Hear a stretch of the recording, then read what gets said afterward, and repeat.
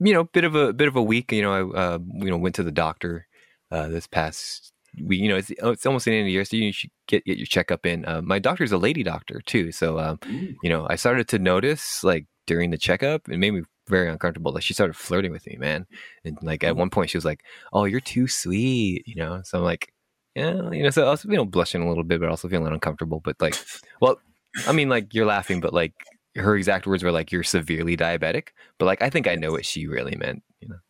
Oh, that's okay. I didn't know. Is that like a new Valentine's Day thing? Take her. You are too sweet. Take your insulin. Did you know that I got diabetes? Diabetes for you. Wait. Diabetes of the heart?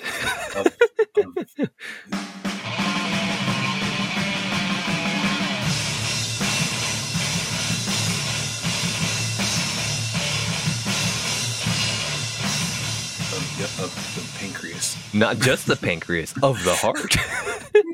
I should really get that checked. Oh my goodness. I'm so happy to be recording right now because it is welcome to Skinny with Mike and Adam, everybody. Adam, you had a bad week. I'm so sorry to hear that. The baby got sick and like threw up on Sunday night, I think, or Saturday night, one of those. And then the wife got sick, and then me and the older one been fine. That's good. And the older one got a shot. She got her first dose. Thank you for doing your part, eldest daughter. Woo! I know. Yeah, they finally approved that the 2 to 11 group. 5 to 11. Oh, is it 5? Sorry. Yeah. So I got my booster on Friday, and I was feeling good. I was just like, do. I'm fine. Aaron Rodgers is full of shit. And then by the time we finished recording, around what? 10-ish, 10:30. We started at 10:30 on Saturday, and we finished around like 1:30ish, whenever that was. But and you texted me almost right away, like, oh, I'm so glad we did that right now because I'm dead. Yes, I walked out. Aaron Rodgers was right.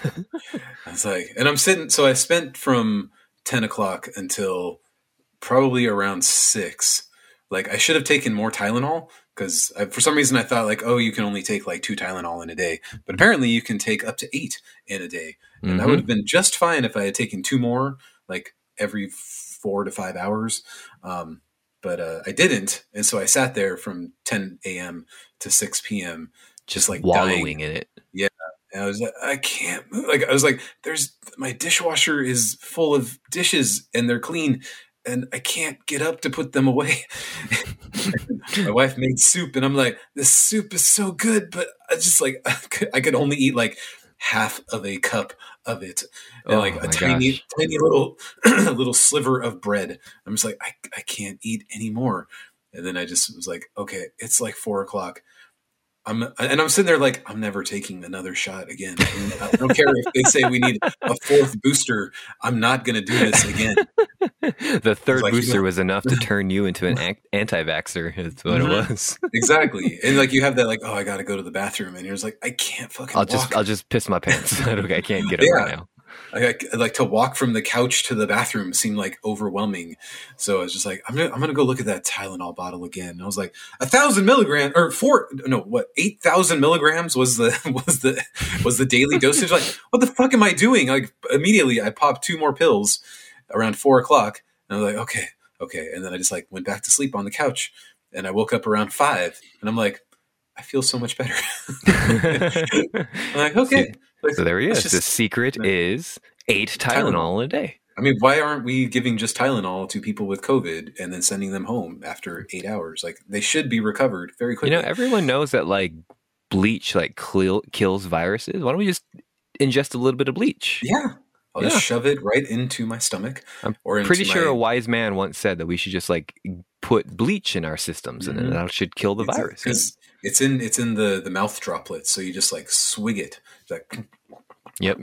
Just like a little bit of mouthwash. Yeah. I don't think you need to swallow it so much. I mean, you just like you kill it in the mouth, and then you're good, and then you're set, and you can go back to your life. So yeah, I felt fine. And by Sunday, you have like that renewed sense of like, wow, I feel like I almost died, and now I feel like 7,000% better.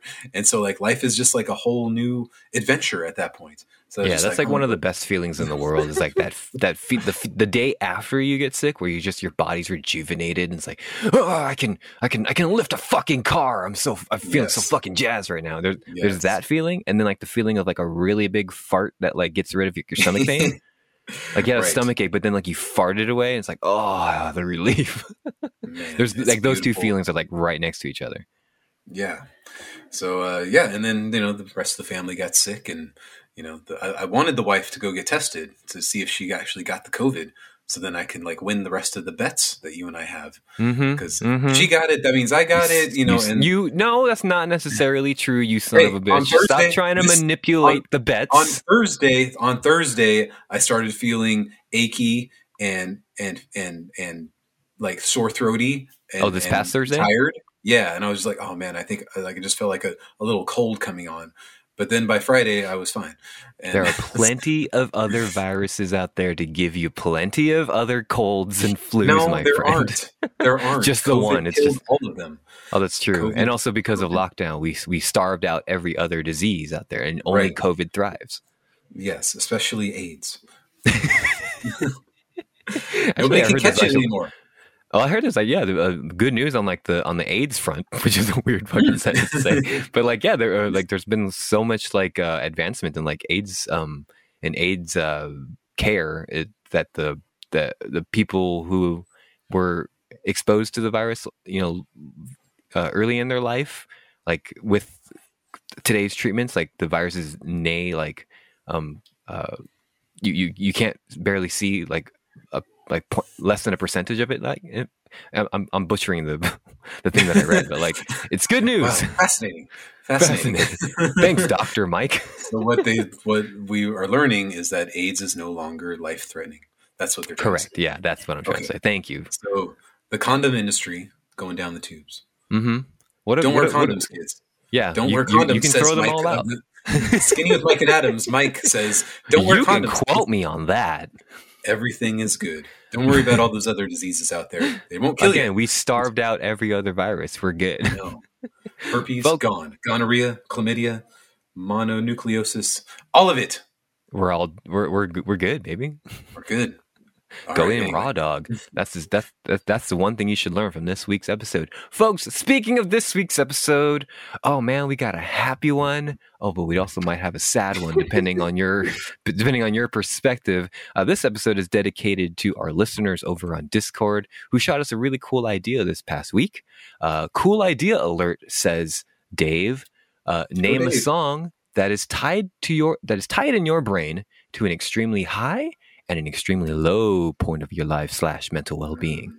Often doesn't even make sense lyrically, just implants in your brain in the moment. So that was a great idea. And, a lot of our listeners left their answers in the Discord, feed. Speaking of Discord, if you want to talk to us in between episodes, we'd love to have you over. Or if you just want to, if you just want to like read along with, some of our more active listeners, you can do so in the link in the description below. Once again, the invite is public and it's free, and we'd love to have you over there. So come on over if you want to hang out with us and some other cool people as well, like Dave here. Yes.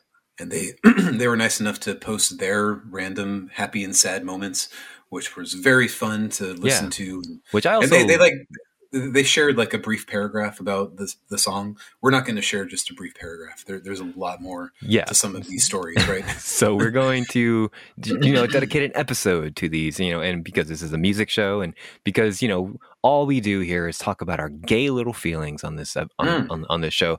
What better topic to have really than to something like this? So thank you to Dave, and thank you to all of our listeners too who have sent us ideas over the past year. Especially because AIDS is doing better these days. We're allowed to get more and more gay as time rolls on. Yeah, so it's Adam, I'll be seeing you later at our usual meeting place, and don't bring the condoms. Our usual gay bat cave. Yes, exactly. So any new business before we get started with this topic, Adam? A new business. I mean, we got some new albums that we've been listening to.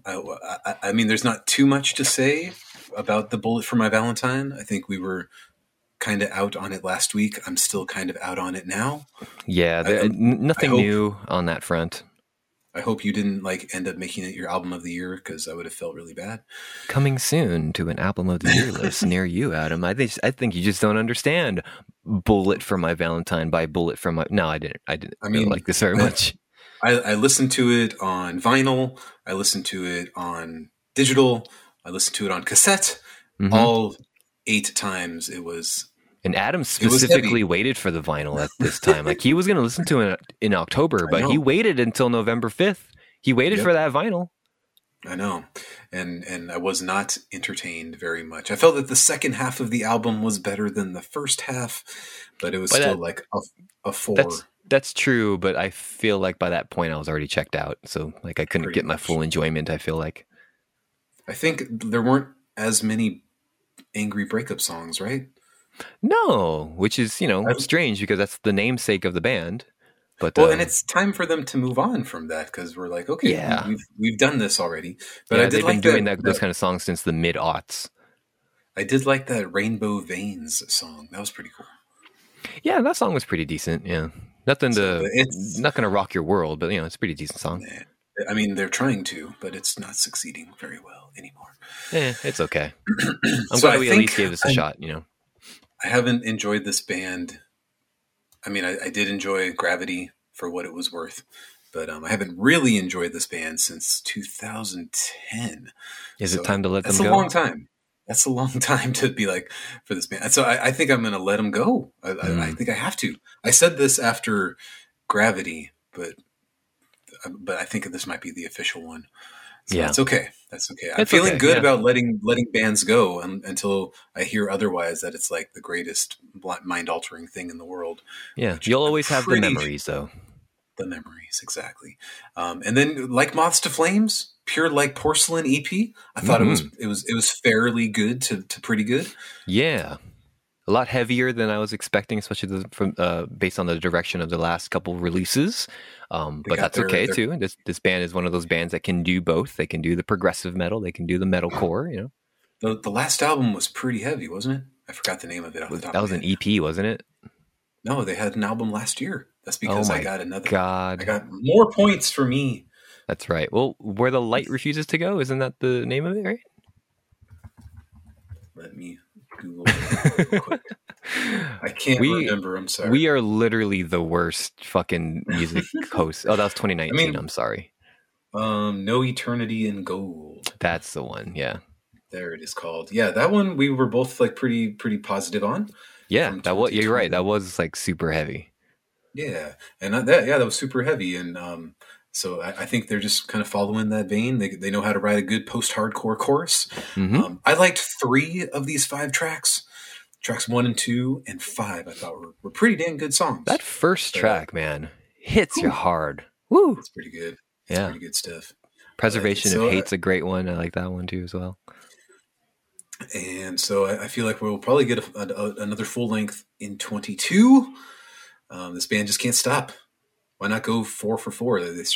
No, Dark Divine EP Reimagined was in 2018. So I mean, this band has Oh, that's true. released Yeah. something almost every year since 2015. Man, So if so you're thinking go of for it. early picks for your 2022 draft, folks, maybe you might want to rock that one down. Oh, speaking of which, Adam, like maybe we'll also talk about this a little bit off air. I had an idea to switch it up on the listener end for the draft picks. So we'll talk about that a little bit later.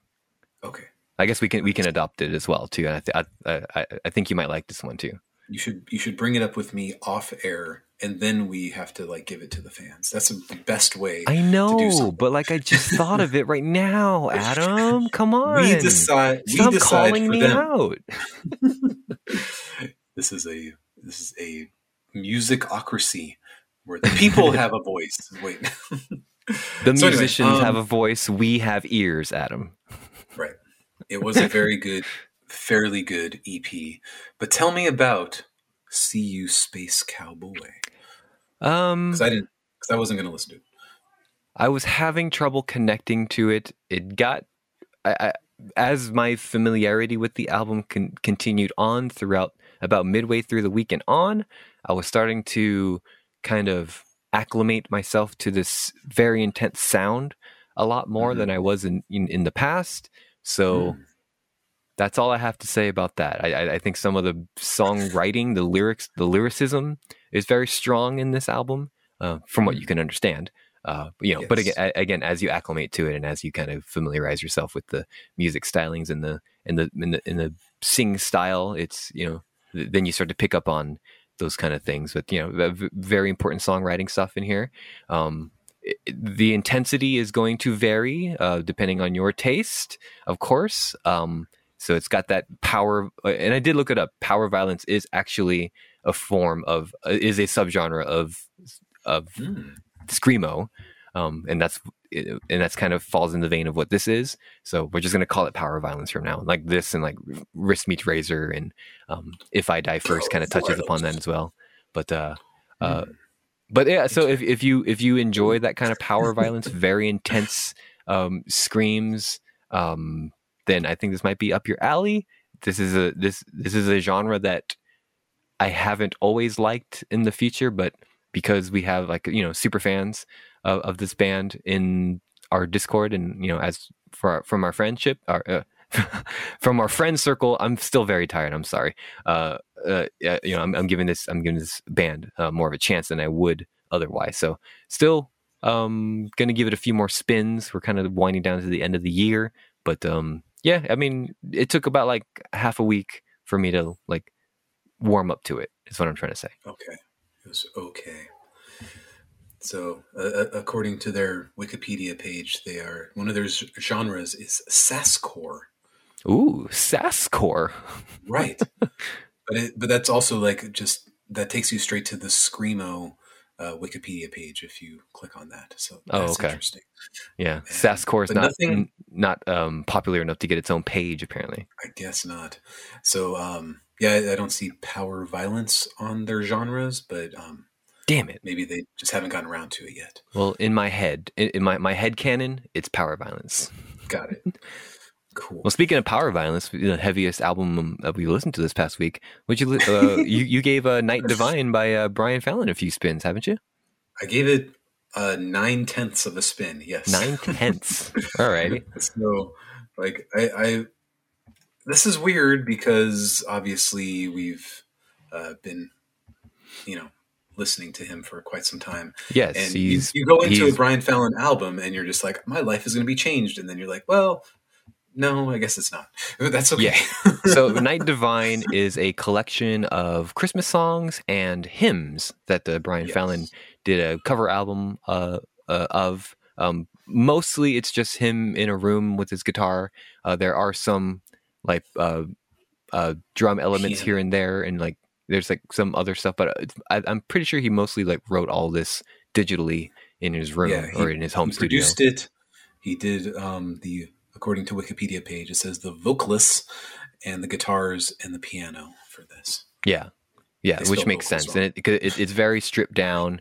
I mean, these songs are timeless songs, and they're you're not going to get like the power violence version of Amazing Grace, right? Which would be fucking amazing, but that's not what you're getting here.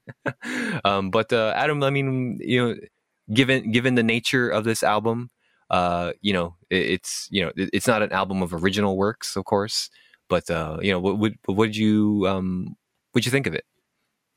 I liked the first Noel. I had no idea that Brian Fallon originally wrote that song, but it sure did sound like a Brian Fallon song the way he did it. I mean, yeah, he does a good job of like making these like his own. There are Mhm. some like for his version of Amazing Grace, that song traditionally has always been a song to, whenever I hear someone singing it always showcases the power of their vocals. And it's like, wow, this vocalist is doing a great job singing Amazing Grace. But Brian Fallon's version of Amazing Grace is very, very, very subdued. Like he's Mm. whispering it. Right. I thought he would belt it out a little bit more, but that's okay. You Yeah, know. so it's a very different version of Amazing Grace if you're looking for that. From my end here, I grew up, like in a Catholic school, very religious household. So, and my mom was a member of the church choir of the church that we went to. So I'm very familiar with like most of these songs. So listening to this past week, like kind of flooded my brain with some childhood nostalgia, just kind of, and of course growing up like super religious, very Catholic, these songs are kind of like a part of your normal everyday life, not just around Christmas. So, so I'm very, being very familiar with this and hearing Brian Fallon, my current favorite songwriter of all time, sing these songs to me was kind of a warm blanket kind of feeling. I don't relate to these songs like these days on from the ideological point of view, but like just hearing them in the slow, subdued way that Brian Fallon is singing them was very comforting, and that's something that I wasn't expecting. Yeah, I have to agree with that. So yeah, I mean, it was fun. I enjoyed listening to it, and got to let him kind of do his thing where he's at. He's been meaning to do this for a long time. Oh yeah, you could tell like he did this for himself, like not in that not in that shitty way that we make fun of, like, oh, we write music for ourselves, but like Right. like you can tell like he really wanted to like showcase some of his more spiritual aspects, and this is like the perfect way to do it too, and it's around Christmas time too, and I'm sure we at our household are gonna be playing this album or during Christmas, so yeah, it's enjoyable. It's enjoyable for what it is, and being a big fan of Brian Fallon as we are, we of course would prefer to get some original music from him. But I mean, if this is right up your alley, if this sounds like something you would enjoy, then pick up Night Divine by Brian Fallon if you want some crooning this holiday season. And luckily, the his Wikipedia page for this album, I just edited it so that vocals was spelled correctly. Nice. How That was was it spelled? Vocals. Vocals. Nice. Well, I didn't know it was that easy to just go in and edit Wikipedia, but I Yeah, did it. somebody like approves it though. Like, because I once did Oh. that. I actually tried to. I actually made an edit based on misinformation that I read. Oh, this was a long time ago because I thought like a Mm-hmm. band had a member change or whatever because they posted a picture of them with a new member. So I made Mm-hmm. that edit, and then I realized like a day later, oh, that was actually just they were just posting a picture with their friend, and then so I went back Because to you need to put a Wikipedia. reference. Yeah, you need to reference it. Oh, okay, cool. What was your reference to the word vocals? The Uh, dictionary.com? I think so. Put Merriam-Webster's Nice. 1873, whenever they originally spelled the word vocals. I don't Yeah. know when that word was invented, but Yeah. So this was back in the day during the MySpace days. So I also didn't know how Wikipedia worked 100%. So anyway, that's my dumb story. We listened to so some. Go ahead. but real quick, live stream Brian Fallon that Oh I yeah. You did share posted. that. I didn't share my thoughts on that. Yeah. Oh my goodness, what a beautiful, beautiful non-storytelling experience that was Of for. course. I mean, it And I wouldn't was be a just Brian Fallon show without being a little disappointed that he didn't share stories, right? all it made me feel was like, did he even write these songs? Because how do you sing a song like Jolene and then not tell anything about the song? Yeah. Zero. Like you Did you can't. like read this story online and wrote a song about it, Brian? Is this And then just from okay, personal experience, Brian? Like like what? okay, this is just a song about murdering somebody who's physically abusive to you. Okay, let's move on to the next one. Everybody, like, okay, let's do that. Like, luckily, my emotions carried me well into the next songs every single time. But I'm like, can you just like maybe tell one story and not just like how you liked listening to the Clash back in the No, day? we got an hour 45. That's all we got. It's so bizarre. Like, I don't get that, but whatever. That, I didn't pay It's for cool it. too because in this stream, if folks don't know that he's singing songs from Local Honey, Sink or Swim, and even Senor and the Queen, the little EP that we Mhm. kind of we kind of dismiss every now and then. Right. Which is still incredible when you put it on every single time. Oh All yeah, five yeah. tracks. But it's not something that So, immediately comes to mind when you think of like Gaslight Anthem albums. mhm. So it was incredible on the music side of things, and he gave me more ideas for other albums to listen to. But Mm-hmm. if you want to know anything about the songs, you're going to be out of luck. That's So okay. don't expect that. If you want Brian Fallon sitting in front of a camera singing these songs straight through, and Mm-hmm. then maybe talking about the Clash a little bit, that's all you're going to get. Well, did you learn any great stories about the Clash, Adam? No, I didn't. Very cool. But that's Yeah, okay. that was still a very pleasant live stream to watch this past week. So thank you for posting that in our Discord. You're very, very welcome. So, anything else to report from the week? Oh yeah, so initial thoughts on some Slant Plant with this is their fourth Oh, that's album, I right. think it is, right? That's right. Iridescent is the new one, and we got the debut album from Gold Necklace, the new Kurt Travis joint that we'll never hear from ever again. But did you get a chance to check these out? Not Slant Plant because I don't believe in that band anymore. Okay, But that's fine. Gold Necklace has been enjoyable. Like 3 listens in now. Yeah, like it really it very much sounds like where Eternity Forever left off. Right, where they should have gone. It's Yeah, just him and the guitar player from that band, I believe and so. Yeah.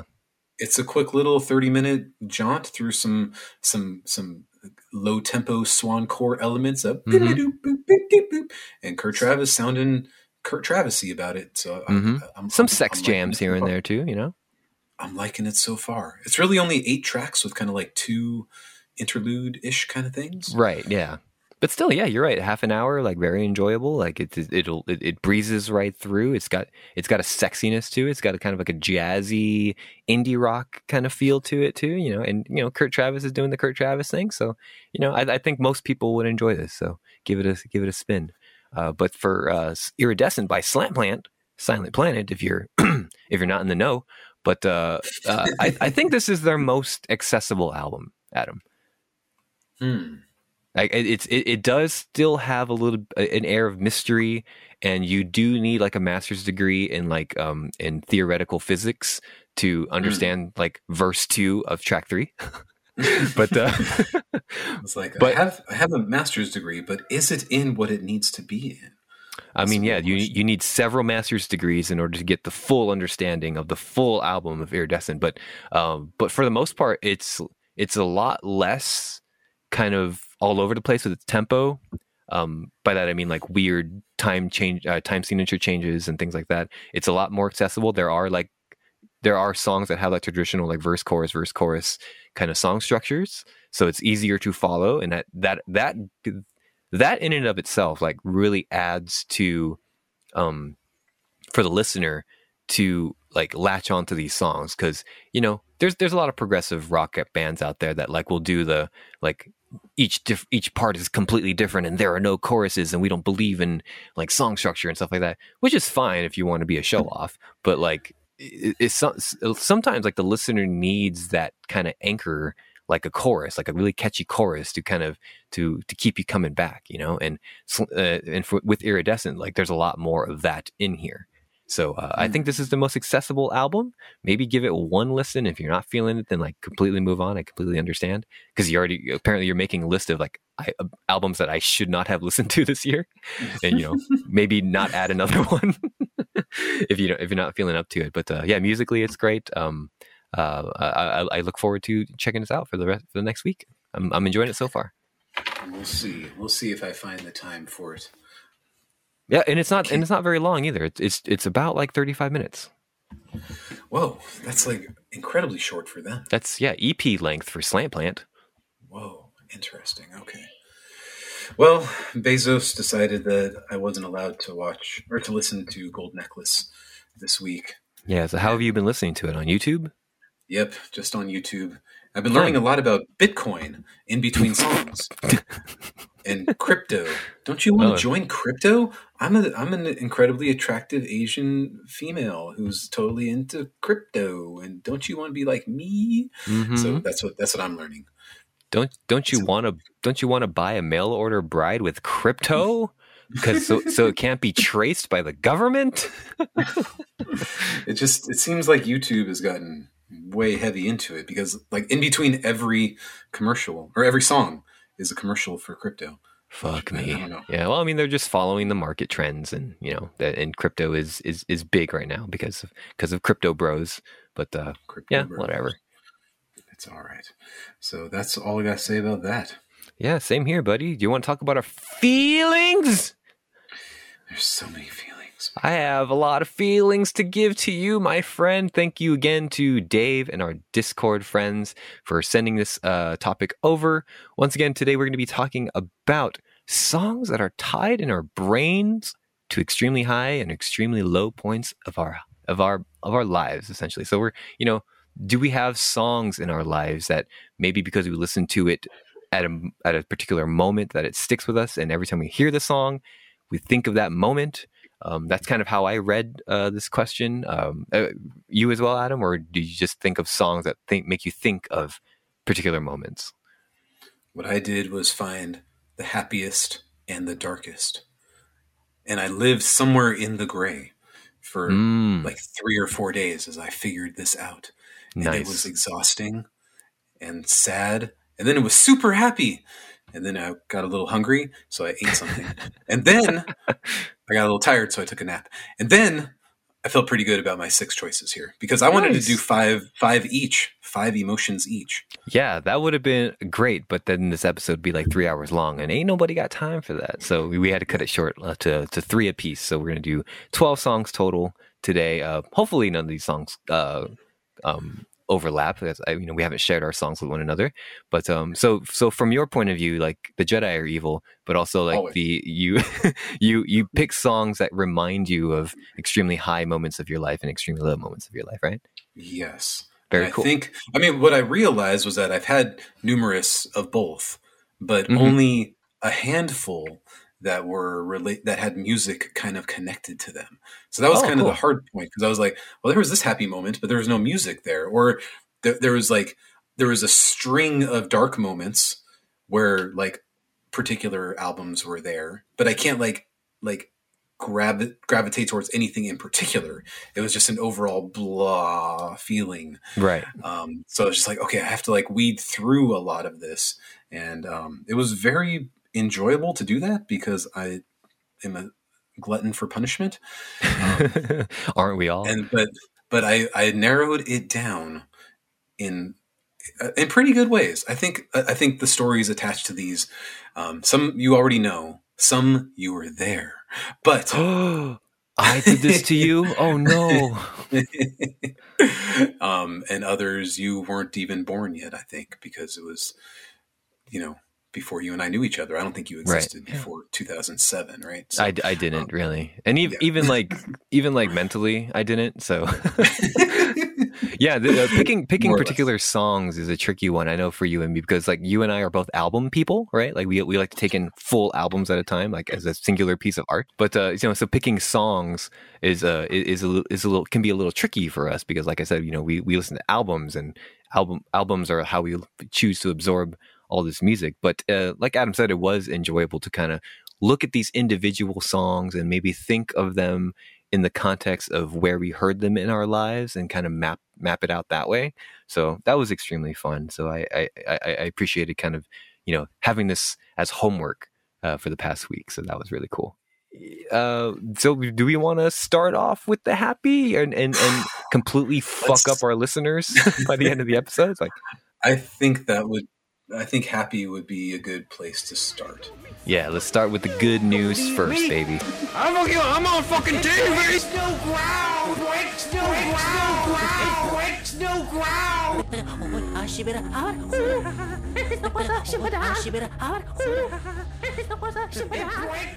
Yeah, so for these ones, at least on my end too, like these were one song in particular, like was a song that was given to me by somebody else, and it was a very like happy moment in my life. So that's one I want to share. One of these songs was it may seem like a sad song, but the context of the song made me realize something about myself, and that was very happy. And then another one was just a fun thing that was a fun song that I would sing with my daughter. So that was so I'm happy to share that with you guys and share those stories too, because some of these stories are going to be really fun. Well, why don't you start us off? Okay, well then I'm gonna start off with an obvious one then, because we've even shared this like recently too.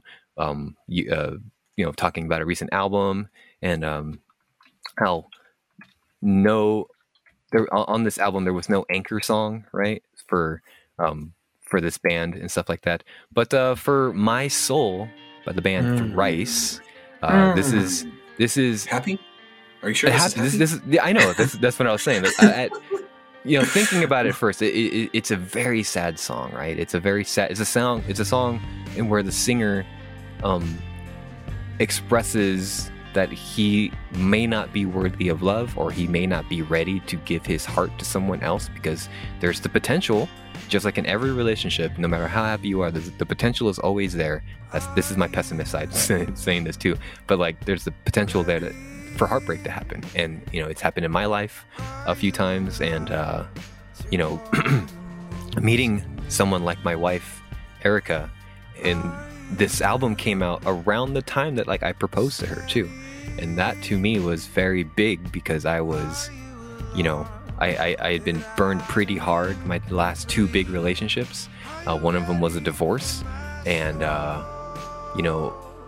proposing to her and realizing that like I'm gonna be okay from now on, realizing that I am worthy of love, having these questions from this song kind of answered through her actions and through her love for me and through her devotion and her nurturing, and the way that she just like stepped into that mother role too for Zoe. Like it whenever I hear this song, it just takes me back to like proposing to her and like having none of those fears ruin that moment. There's always that thing too whenever you're in a new relationship where you're like, there's a chance this might not work out, but like, let's just give it a go, give it an old college try, right? And a lot of that, especially for someone like me, it's just because I've constantly been attacking myself my entire life and thinking that I'm not worthy of like other people's love. I felt that with you too, Adam. Like I always felt like, well, once he finds other friends, like I'll just be tossed to the wayside. Other friends. Right. Little does Adam know, I've been sabotaging his life his entire time, so I'm his only friend. I know. You drove that wedge between me and so many others. Oh yeah, it's been working all these years. No, but like like that's just how my mind works. Because I've grown up with such a toxic mindset of like heartbreak and disappointment and being told by parents and teachers that like I wasn't good enough and like I'm not good enough and like and things like that. And so having a song like this kind of repeat these fears that I always have, but realizing that for the first time in my life that this isn't true. Like I was worthy of love, and I was worthy of receiving the love that I was getting back, or receiving the love that I was giving forth, and that I don't have to worry about whether or not like my soul is ready to, let someone else in. And it's a beautiful feeling. It's a very melancholy song because it reminds me of a time in my life when I was feeling this way, and I constantly, this was like normal for me. I just thought like, oh, everybody thinks this way. Well, apparently not. No, it means you're depressed, boy. Go get some help. Get some fucking help. But it reminds me of like my old mindset, but it also reminds me that like, dude, you overcame this. Like you're gonna be okay. And you're gonna be okay. Not every day not every day is like great, right? But like, but I do have like tools now to help me push myself forward. And, that's what this song invokes for me too. And it also came out, like I said, around the time that I, proposed to my now wife. And, it's a beautiful song to me. It's one of my favorite songs of all time. One of these days we'll get that wedding. I mean, it's going to happen. I feel it. One of these days. It's going to happen. Maybe in 2022. Maybe. We're hoping for 2022. Come to my wedding. You're invited. You guys are all legal now, at least. So that's a good thing. Yeah. And we did get married in 2020 on the day that we wanted to get married for our, to keep our wedding anniversary for the rest of our lives. But, our wedding is for our friends and family to be there with us. Eventually. Okay, cool. Well, Adam, give me some happiness. So do you want me to send the YouTube link or just the Go ahead and throw it in title? Discord. Okay, I can do that real quick here. And so, okay, this was before Mike was born. July 31st, 2005. So that was before I was born. You're right. that was a day that shall live in infamy. Correct? Oh boy. Okay. Do you know anything about this day, Mike? July 31st, 2005. That would be my Wedding anniversary? There you go. It's like, come on, best friend, you should know this one. I knew it was. Okay. It was in the back of my head. So probably one of the biggest, funnest, happiest moments of my life. Hard to believe that Mike and I weren't even friends yet. Yet I know. did have. You didn't even invite me to your wedding, bro. What I know. the fuck? And it's hard to believe I could have a happy moment before Mike at this stage of life. But and with another woman too. You son of a bitch. I know. But it was so fun, so joyous that I never wanted to go back and watch the video of it to relive it. I was just like, nope, I'm going to keep it right here in the recesses of my memory without it being like tarnished in any sort of way. So the song that is associated with that, you know how you got to do like the whole, dance with the parent thing. Mm-hmm. So my mom specifically chose this song to be oh my gosh, a song that her and I danced to. That's so fucking sweet. I know. So this would be Guns N' Roses, Sweet Child O' Mine, one of the most sexist, homophobic, some could even say racist albums of the 1980s. Oh boy. But, my mom and her Axl love go way back. Is this the reason why you asked me to listen to Appetite for Destruction? No, a big part of it, because I enjoyed emphasis on the id of that past that tense, word. Right? Yeah, this was obviously a seminal album for me in my development that I've realized now. Ooh, maybe it's not so great after all these years. Just don't listen to lyrics. Keep the memory. Don't listen to the lyrics. But this song will always be one of my favorites. I know it's not one of yours, and it's been way overplayed, but my mom this chose adds a it new to context now, dude. Yes. But between like 1998 and 2005, it had been like one of the most important songs for me that apparently was for my mom as well. So that was her choice, and her and I did our. You can't really do a slow dance during this, but we kind of did, and that was you just got kind of like a little shuffle, or and then we brought everybody up to do mosh pit during nice on the dance floor, so that worked. Get on the fucking floor. So this song is kind of like the biggest memory I have from that night. Oh my gosh, that's so sweet, dude. There were other songs and other dances, but they were all the typical like always and forever kind of music. But this. Did you do a first dance with your wife? Yeah. Do I remember the song? No. Oh, you don't? Okay. Did she dance with her dad? She danced with her dad. Do I remember the song? No. I mean, okay. There was it kind of like a DJ's choice kind of thing, or? I don't remember. It was too long ago. But this was the only one that stood out and the only one that matters in the grand scheme of things. Oh yeah. So, but that's sweet, dude. That sounds like it was a really pleasant memory. I would have loved to have been there and witnessed it, Adam. I know. Sometimes we talked about it. We were like, should we invite that guy? And we just agreed. you weren't ready. And your wife was like, no, I don't even know who the fuck that is. I know. So he wasn't even born yet. Number one. Very cool, dude. What a sweet song. Sweet song in the context of the story that you told. I love it. Yes. Mike, so number two here. This is a. Happy? Are we going happy? Well, we're going happy, man. We're staying happy. We're gonna fuck the listeners up and do it all sad at the end, dude. Okay. So number two here. This is a pleasant song because every single time I hear this song from one Lights Lightsington, who who sings under the bright lights. This is the song "My Toes" off of Siberia from Lights. Now, when this album came out, my daughter was like 3 years old. So she was of that age, just like your youngest too, where she's like cognizant of the world, and, you know, she's cognizant of the things that we're doing, you know, habits that we do. So every time I'd put on music with having her in the car seat of the car, I would, you know, be mindful that she's in here. You know, I don't want to I want to see every fucking baby on the floor right now. Throw their fucking heads. I don't have to put that in the car all the time, right?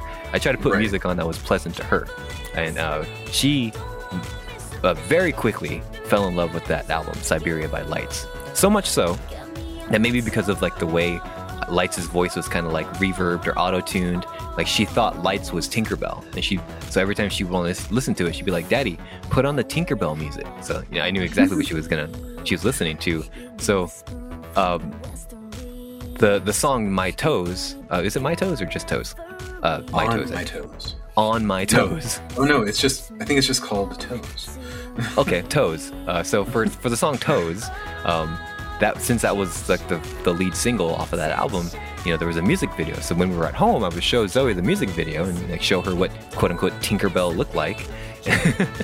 And she would like dance in the living room and she learned the chorus very quickly. So every time I hear this song and hear Lights singing like, "Oh, you captured my reflection," like I would hear Zoe as a baby singing this song, and it chokes me up every single time, because like, you know, those moments as a parent, like they go by so fast. Like, and my daughter's freaking 13 right now, right? And you know, so you know, and she sings songs nowadays, but you know, she's not dancing in the living room, you know, in her toddler clothes, you know, barely saying the words correctly, right?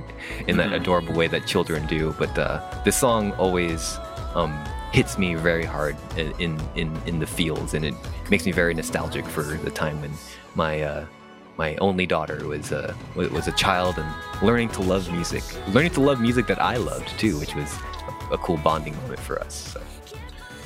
Very cool. I tried doing that with my toes. I have a foot fetish. Ew, gross. But I like it nonetheless. Yeah, it's a sweet little song for a sweet little moment in my life. Okay. Now, me, number 2. Man, we were just staying happy. It's almost like this is going to be a very awesome podcast where we only talk about happy things. Fuck. So, you know, I don't know if you know this about me, Mike, but I'm a fan of the band Gaslight Anthem. I like that band too. Now, one of my greatest, Adam, we're still in the happy moments, by the way. We're still in the happy moments. Be careful what your song is. One of the greatest laments of my life is that I will never get to see the Gaslight Anthem perform their music. I'm stuck with the cheap knockoff that is Brian Fallon's solo tours. But there's certain times on those solo tours where certain songs get played. Oh my God! The piano rendition, you son of a bitch! Nice. Good Lord, man! The year was 2018. I was there. It was April something, maybe April 6th, I believe, something like that. There. It was cold day, and we luckily Erica got rid of those carrot sticks she was trying to get in, because I would have felt really uncomfortable if she had brought those in. So, like, you know, that was how the night started. But as the night went on and on and on and on and on and on, he sat down at a piano for one song. It wasn't like he played a bunch of songs at the piano, but he turned on. He said, "We're gonna play this song because I might be playing it, you know, next year or something later on. I don't know." And then he just busted into the 59 sound live. Oh my God! And when we realized it was a 59 sound too, it took a couple of piano strokes, but then we realized it was a 59 sound.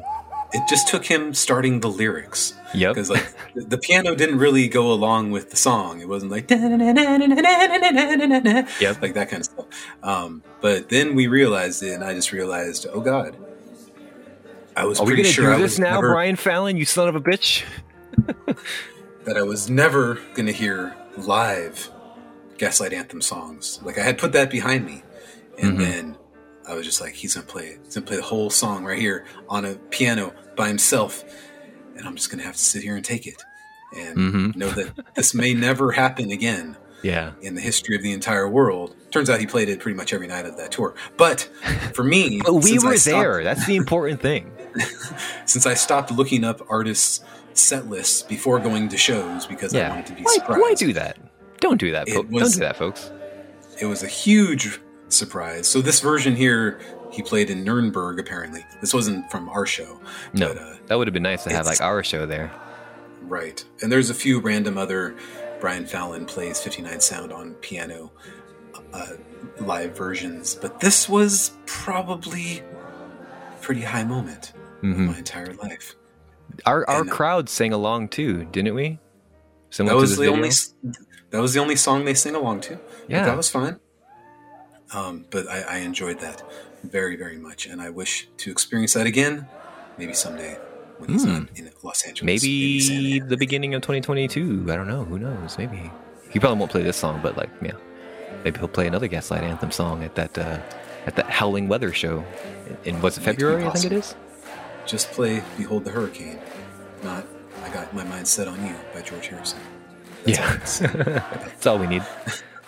Might have been the saddest moment of my entire life. Tune into later this episode. We'll find out. There's a lot more sadder moments than that one. Oh man, that was more of a meh moment. Like, oh, we're not going to hear "Behold the Hurricane." Okay. Anyway, so happy.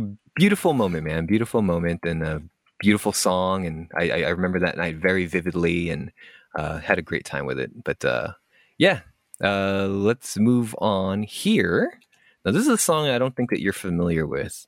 Now, this is a song that was actually given to me or showed to me by the love of my life on our first date. So we went to dinner, we got to know each other a little bit more, and we went to the trampoline park because she mentioned like, oh, I've been trying to do some fun things here and there. So it was like, she mentioned the trampoline park. It's like, oh, I was just there with my daughter. It's just right up the street.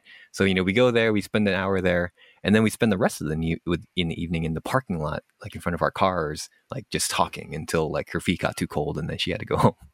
So, the topic of music gets brought up, right? And, I'm telling her some albums that I'm listening to, some songs that I like. And, she's telling me like, oh, I've been listening to some of these songs too. Like she heard here and there. And one of them is the song called Honey, I'm Good by the artist Andy Grammer. And this song is just the jolliest song about how like, yo, I found someone to love. Ain't that fucking great?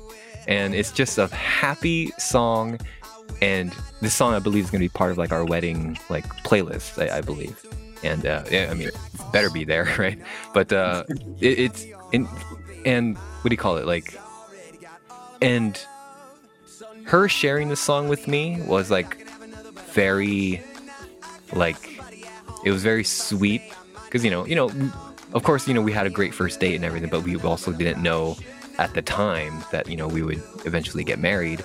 So every time I hear this song, I just think of like, wow, this song was like part of the beginning of our relationship. And just hearing the lyrics of the song, just the upbeat nature of the tempo, and just the music video. There's like a music video for it that's really sweet about like all these couples like sharing like how long they've been together, and it's just good vibes all around. And like her coming into my life right at that time, sharing this song with me, and just the beginning of those good vibes is just a moment in time that like I will always cherish and always relish.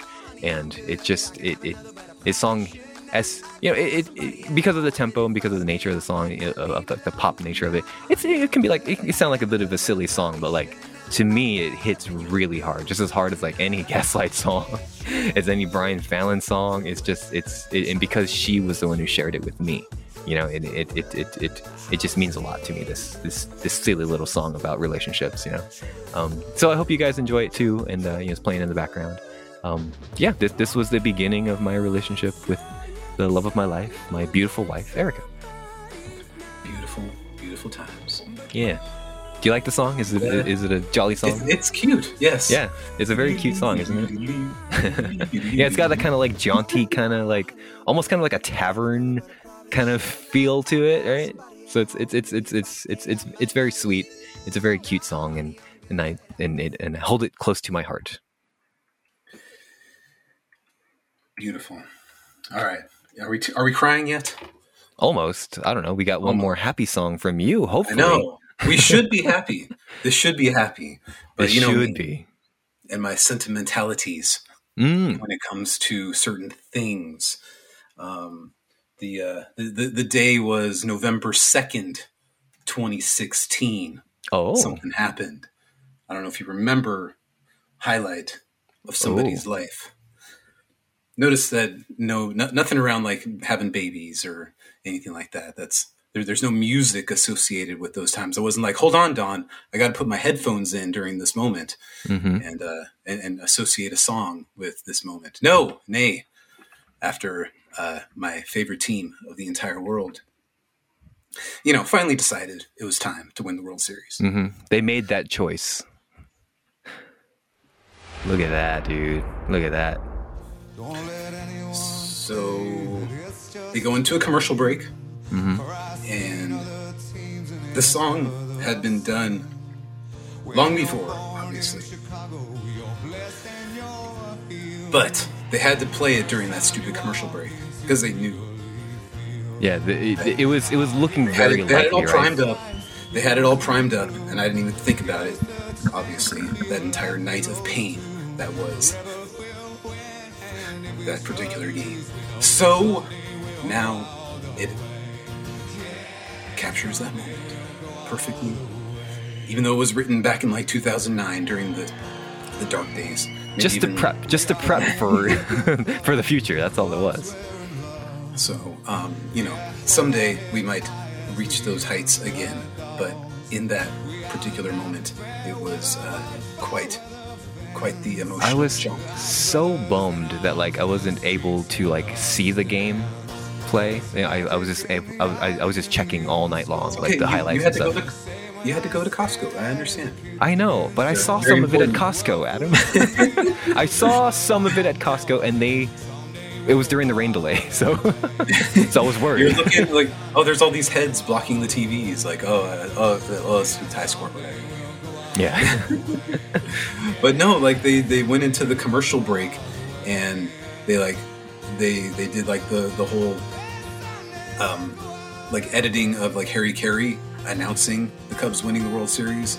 Even though it was just like spliced from different Harry Carey sound clips, and then they jump into the Eddie Vedder tribute song, and I was just like, holy fucking shit, I forgot about this song. Wow. And then just, you know, let the emotions kind of flow for the next several months afterwards. And you know, things are what they are these days, but that will always be. But you'll always have like that day and this year, you know. Exactly. Beautiful, so, man.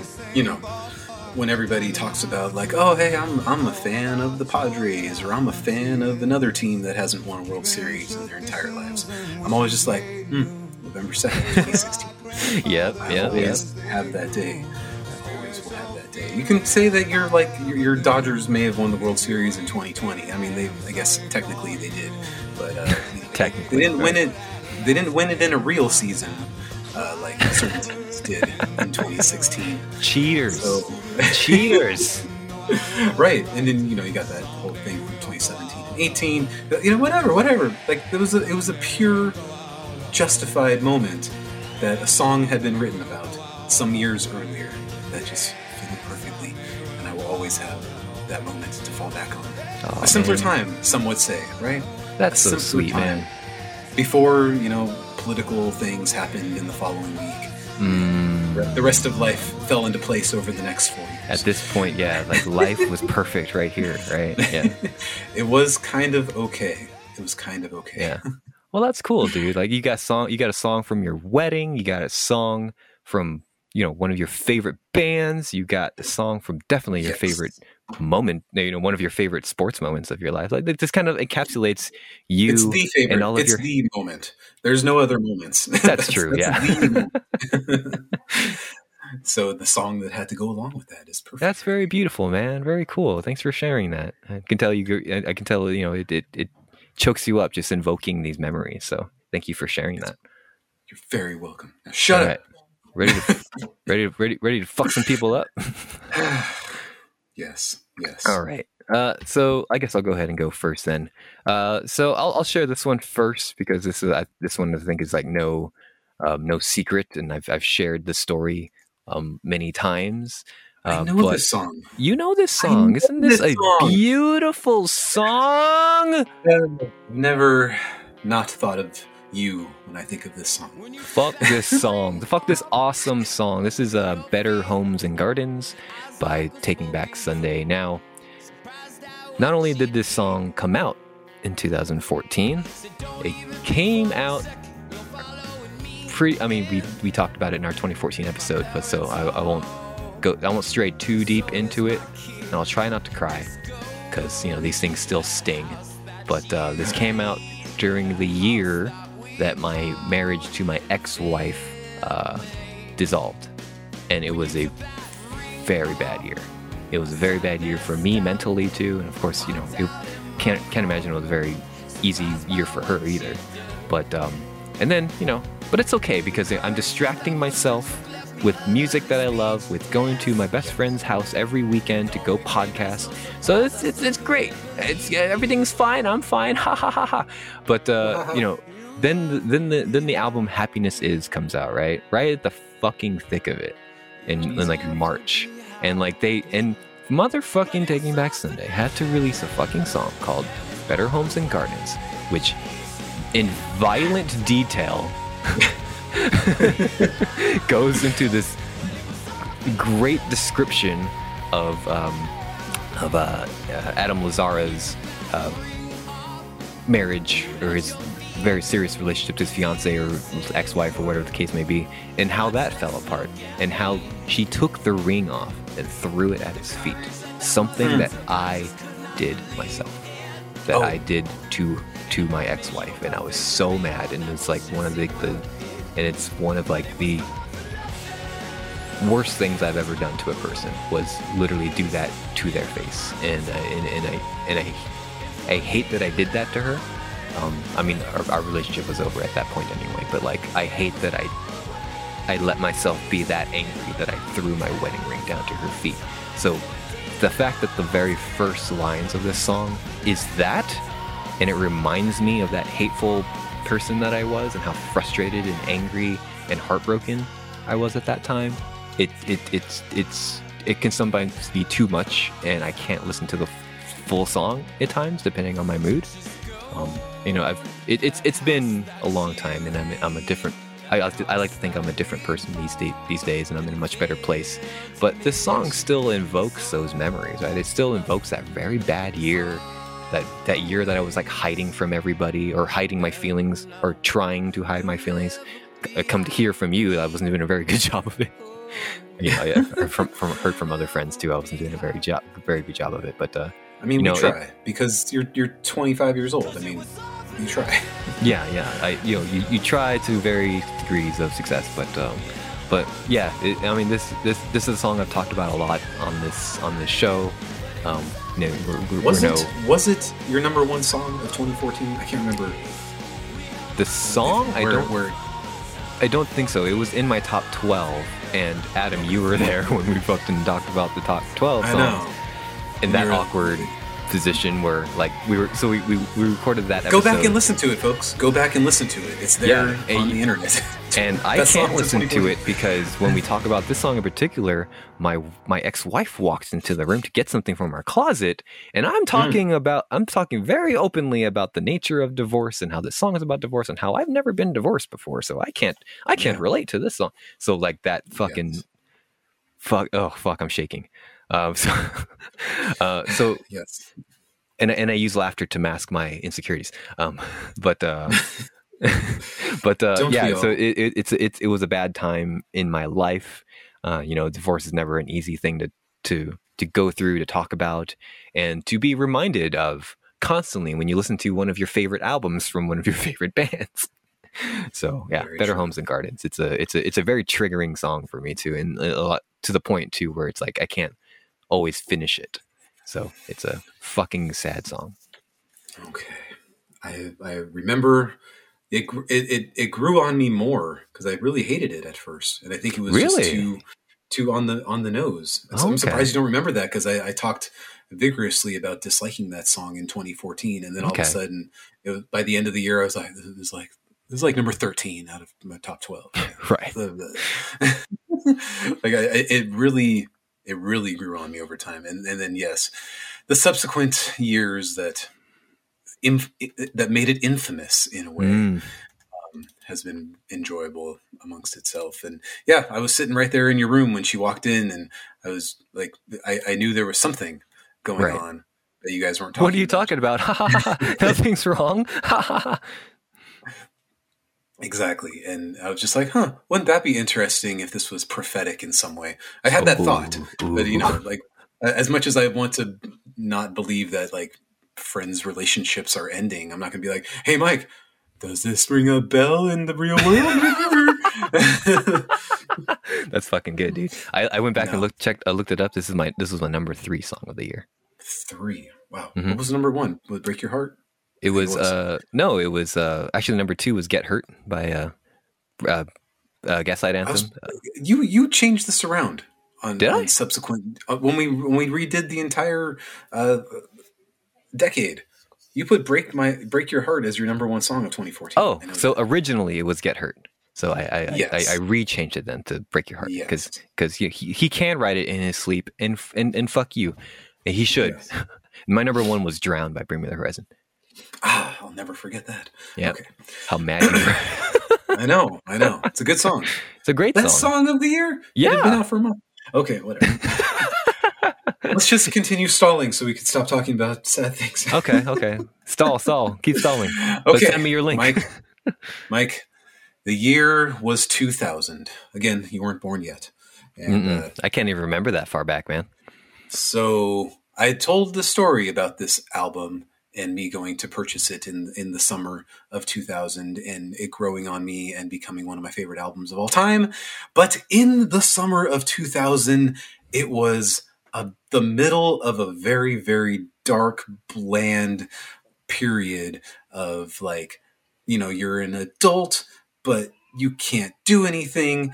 And like you're going to college, but none of your friends go to college. And You have 74 cents in your bank account. Yes, more or less that you just spent on this album, and you feel an evolution of things changing in your life, and you want to just like be with sexy girls because that's what the TV is telling you. Like they're there, like TRL is telling you, sexy girls are there. But You're why not don't a you have man any? unless you're with There's sexy no girls. sexy girls. So you go to Carl's Jr. and you eat your feelings and you gain 100 pounds and you're like enormous. But so the middle of 2000 was a weird summer because I didn't take summer school that year, and I had also I didn't have a job that year. So because I had quit my coffee shop job in June or July of 2000, and then I didn't get another job until like September. So I went like 3 months without having any school or any job. And it was the weirdest, like, hey, this is exactly what I wanted in my entire life when I was like working so hard in school. It was like, oh man, like I got all these papers to write and stuff. And you're like, I can't wait until I don't have to do this anymore. And then all of a sudden the entire world is open to you, yet you have zero ability to do anything about it. So that was the summer of the year 2000 for me. Mm-hmm. So I bought this album. Here it comes. Oh my God. I bought this album. This wasn't the album I was thinking you were going to talk about. Nice. I told you that story of waking up somewhere in the early afternoon and turning on my VH1 and finding the video for the song playing and immediately going to break the bank to buy this album. Uh-huh. So there was a particular day somewhere in this summer where my parents had like gone out of town. And they're like, okay, Adam, you're going to hang out by yourself. And, you know, like every teenage fantasy movie was like, yeah, my parents are out of town. I'm going to have the best time of my life. And I was sitting there in my house with absolutely nothing to do and no money and no friends to hang out with. Oh, shit. And like it was like zero. So I was just like, I'm just going to get in my car and drive. And I turned on this album in my car and I got on the 91 freeway and I was like, I'm going to go to the beach because that's where things are. That's where life is. It was a very Born to Run kind of moment. Sexy girls at the beach. We got to get out of here, baby. There's something happening somewhere. I don't know what it is, but I'm going to find it. And so I turned on my favorite album. And the only song that I can pick that would fit this is the Californication song. Because I realized as I was driving down the freeway, going towards the beach by myself and like listening to this California imagery and being like, this isn't what I'm experiencing at all in this moment. And I was like, you had like a disconnect. Completely disconnected from just the lyrics. I still love the song greatly, but I'm like, where is this? I'm 19 years old. I should be living the dream. And it's not, I don't know where to find it. So, like, in that moment of just pure loss. You just had, like, basically kind of like an existential crisis at that point? Pretty much. So I took the 91 freeway, and then, like, you get to where the 55 is out there, and it says Newport Beach. Because, again, no GPS. I have no idea where I'm going. I don't know how to get to the beach. I wasn't going to fuck. You didn't even know where you were going. Oh, no, shit. I was like, I'm just going to follow the beach signs until I hit a beach. And then, like, I saw Newport Beach, take the 55. So I got on the 55, and I'm like, I don't know where I am anymore. So I just pulled off the freeway, and I found a place to park my car, and I'm like, maybe the beach is over there. Like, no idea what city I was in. I might have been I was somewhere in Orange County. That's all I know. Yeah. I was like, but I know how to get back. You take the 55 back to the 91 to get back home. You can so find at least it knew that. There, yeah. Like, I'm just going to park here and I'm going to walk until maybe I'll find the beach. And I didn't find anything. I just wandered around aimlessly in the middle of somewhere until I found like this outdoor mall. Who knows where I was at in Orange County? Mm-hmm. And so I wandered around this mall looking for life. Like there's life here. Maybe there's something to feel proud about. And I was like, well, there's some stores and there's some hooligan teenagers and some pretty girls. Like, oh, they're gonna walk away from me. That's fine. And then I went to I found a Johnny Rockets restaurant. Mm-hmm. I was like, I'm gonna eat me some food here at this Johnny Rockets restaurant by myself. Okay. And I sat at the counter and I ate a burger and some fries. And I was like, what do I do now? It was like literally the first time I remember using a debit card to pay for food. I was like, do you guys take debit cards to pay for things here? Fancy new technology. Like, right. And they were like, yeah, sure. And I was like, okay, what do I do now? Like, oh, you signed this paper. Like, okay, and that's it? All right, cool. Like, I had this conversation with the worker. Like, literally, like, this was the only interaction with another person I had this evening. And I'm like, right, yeah. I guess I'll go wander around some more. And then I found a record shop.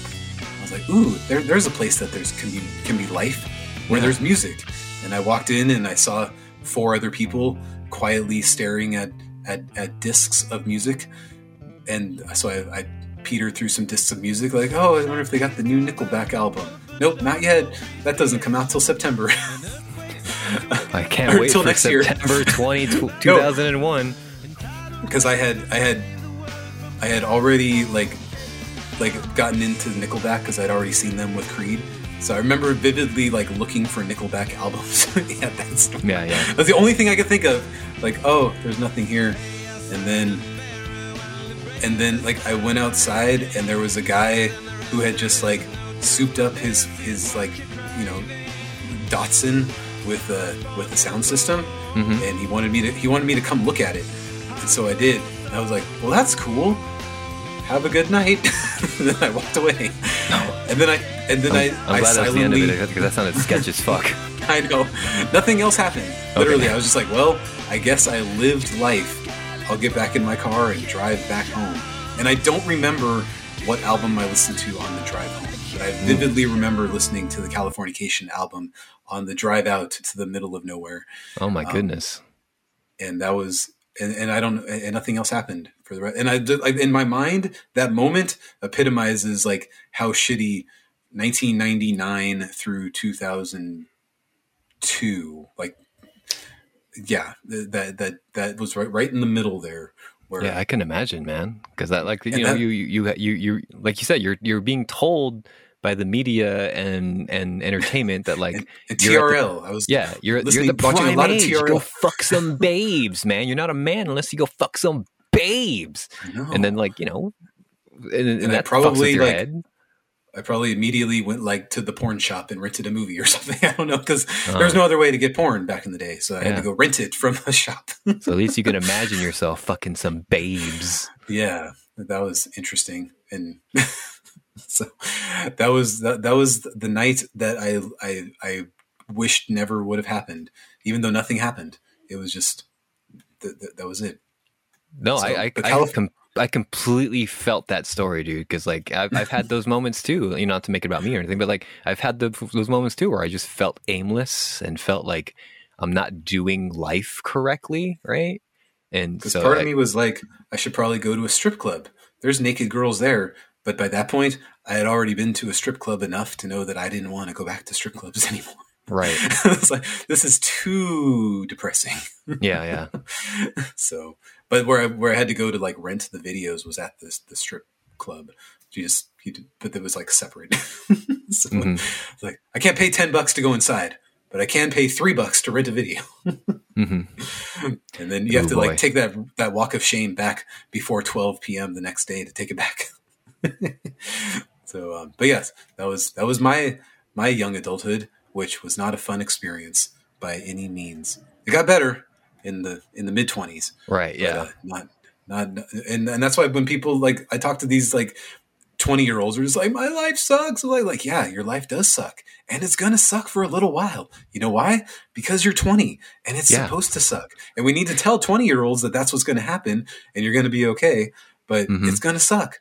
Stop listening to the media. Yeah, for some people, it takes a little while for life to get started, and that's perfectly fine. And I don't think that message gets shared enough. So that's actually a great thing to share. Dear God, how many hours have passed? That was a long 7. Story. Okay, where are my children? Oh, they're graduating high school. It's been that long.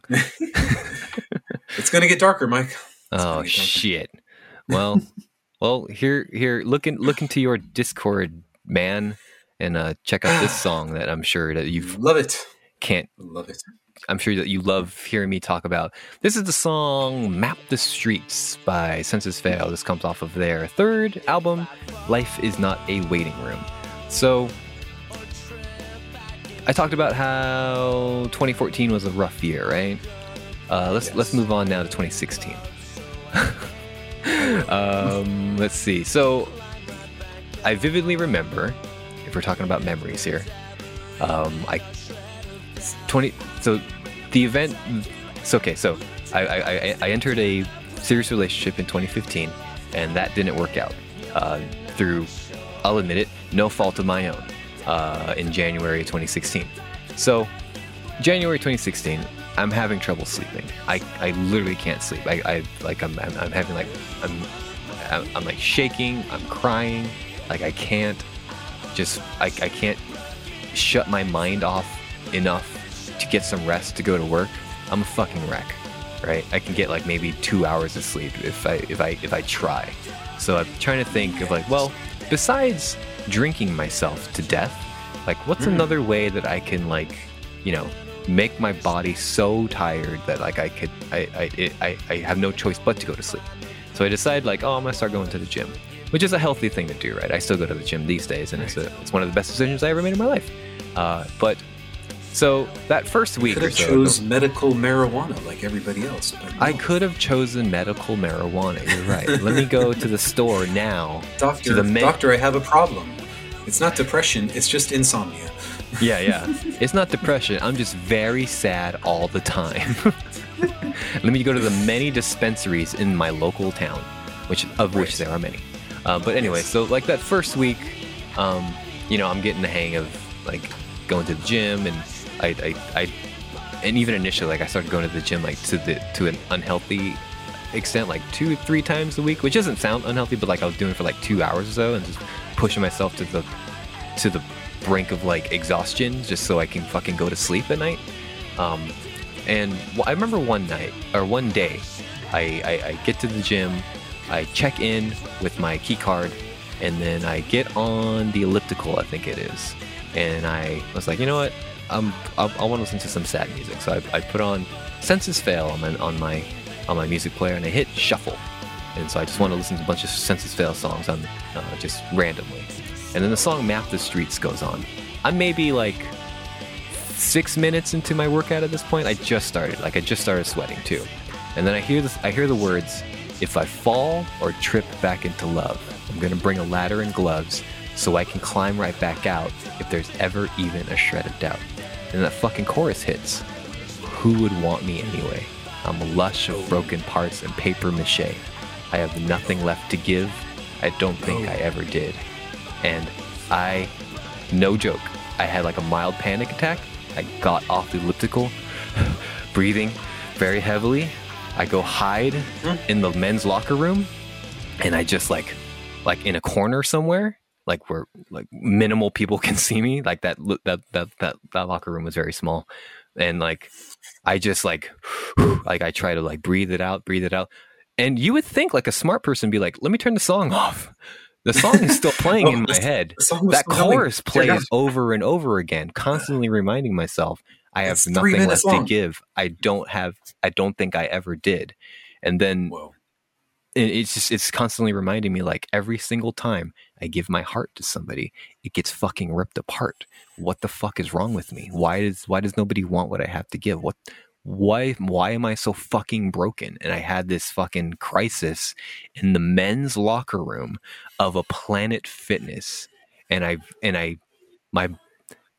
when I had that realization, like my mind left my body for a second, and I saw myself sad and fucking pathetic sitting there crying like a baby, not because my muscles were aching, but because a song made me sad, and a song reminded me that the woman that I gave my heart to recently ripped it to fucking shreds, and I don't understand why. And so I just kind of sat there. I don't know for how long, because like my headphones were still in. I don't remember how many more songs were playing. I just kind of went numb for a little bit, and then I just went to my locker, got my bag, and I went home, and I cried for the rest of the night until I was able to somehow go back to sleep. That day was a whole fucking blur, dude. And that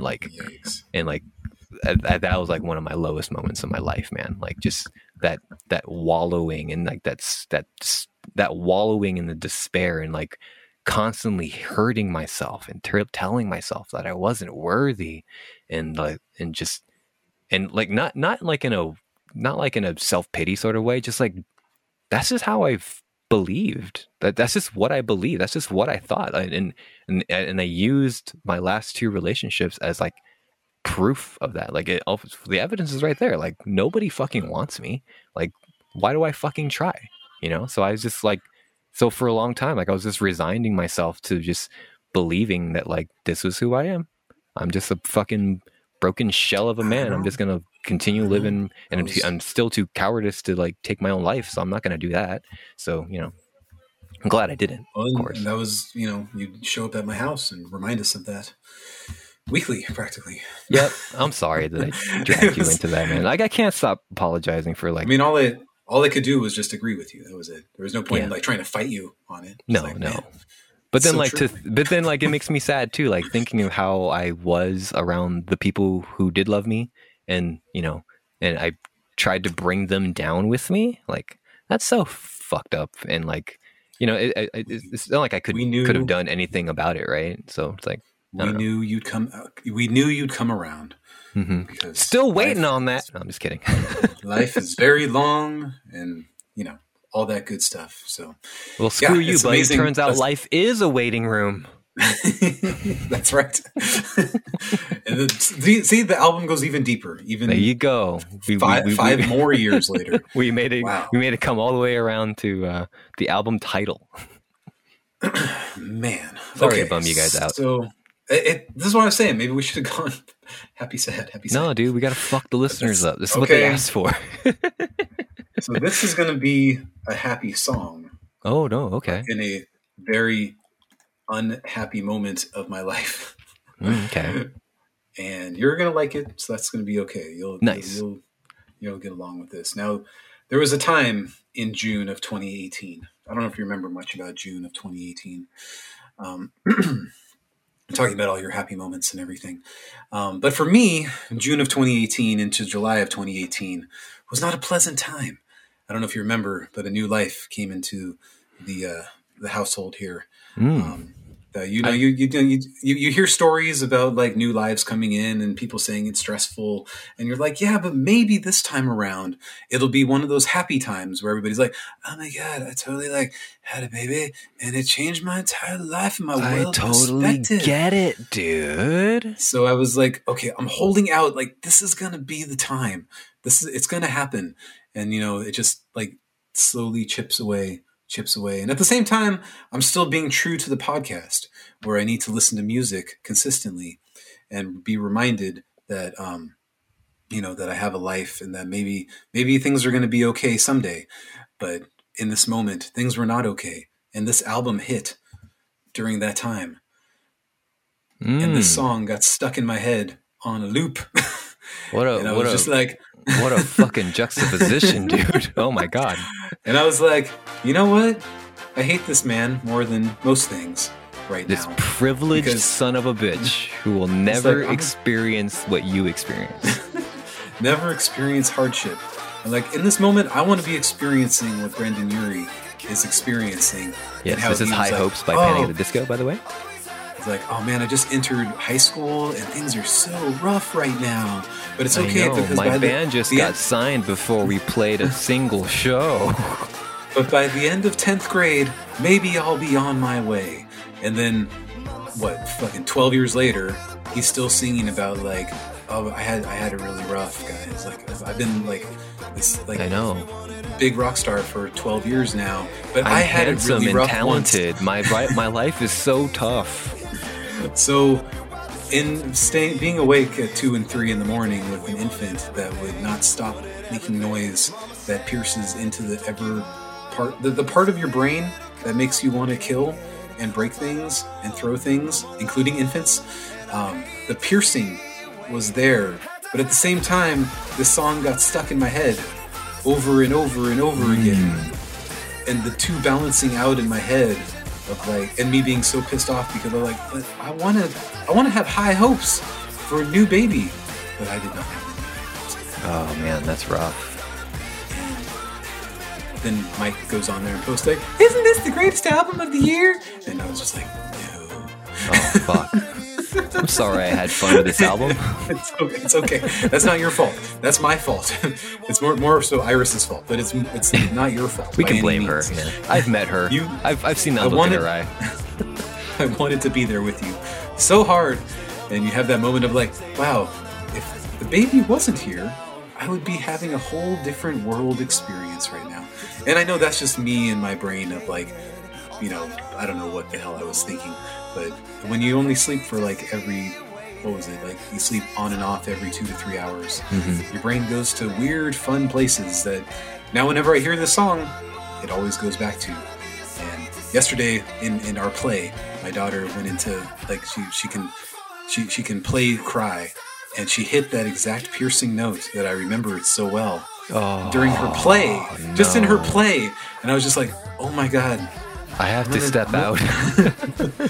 You need to stop doing that right now. And then she thinks it's a game, so she keeps on doing it. Yeah. But now it's like giggling So I'm just like, I'm so glad I've come a long way in these 3 years. Oh my gosh, so dude. It was interesting. It was really interesting that she could go back to that exact sound. Oh, painful. Don't let her know that sound like hurts you though, because then she's gonna weaponize it. Oh yeah, that was the thing. Like as soon as I told her to stop, she just kept on doing it. Oh so fuck. she knew. She's really good at picking up on what weaponizes me to want to hate her, which is an interesting concept for a child. She's a very smart child, that one. I know. It's like, oh, this annoys daddy? I'm going to keep on doing it. Ha ha ha.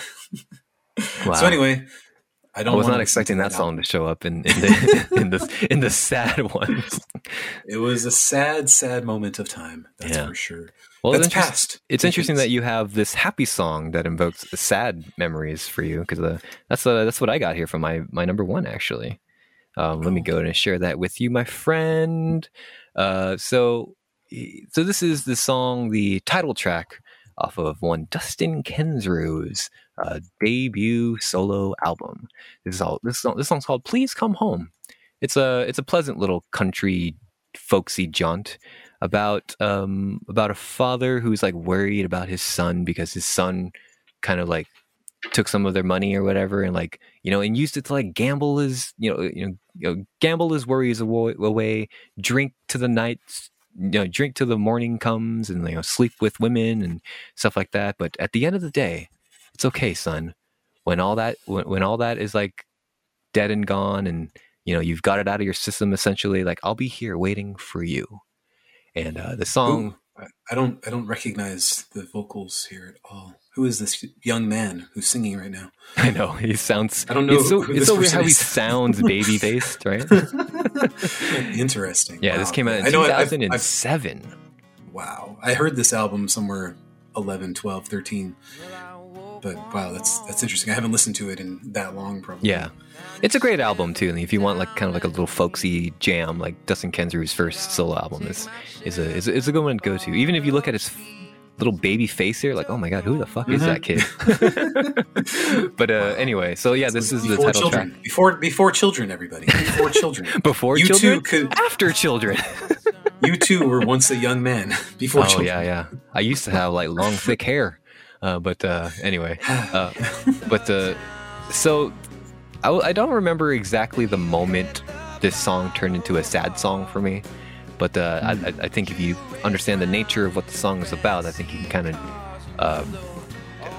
of like know where I'm coming from with this. But like, I remember just like reading some bullshit, horse shit, bullying, mean-spirited thing that my dad would post on the metaverse, the Facebook metaverse, and I remember like I was reading it and I was listening to this song, oddly enough, at the same time, and I got so fucking sad because like I realized this song is about a father who will love his son unconditionally, no matter what stuff that he's gonna go through. I'll always be here waiting for you when you please come home, my son. So I'll embrace you. You can talk your worries away with me. Like I'll be there for you, son. And like I've never had like the best relationship with my dad, right? Like we never been like super close. But then it fucking hit me that like, oh my god, I never had a relationship with this man. I've never had a relationship with my father, and it hurt, right? And then like I hear the picturesque words of this song, and how he's just like waiting at the driveway, waiting to embrace his son again, and like, oh my god, I bawled my eyes out. I can't remember where I was. It must have been like at home on my phone or something, or maybe I was at work. I can't remember the moment I heard this song and saw some stupid bullshit propaganda that my dad, to this day, like, and he's only gotten worse too, that he posted online. It's probably something racist about Obama or something like that, and just like realizing that like I don't have like a lick of respect for this man, and like that's not what any child should say about their fucking father. you know? And it's like this is as good as it's going to get, is right in this moment here. Yeah, and that's so, and like I have to get my fatherly like bonding from like songs like this. I have to get like, you know, I have to get like songs like this from good fathers. Like that's where I get my relationship advice from.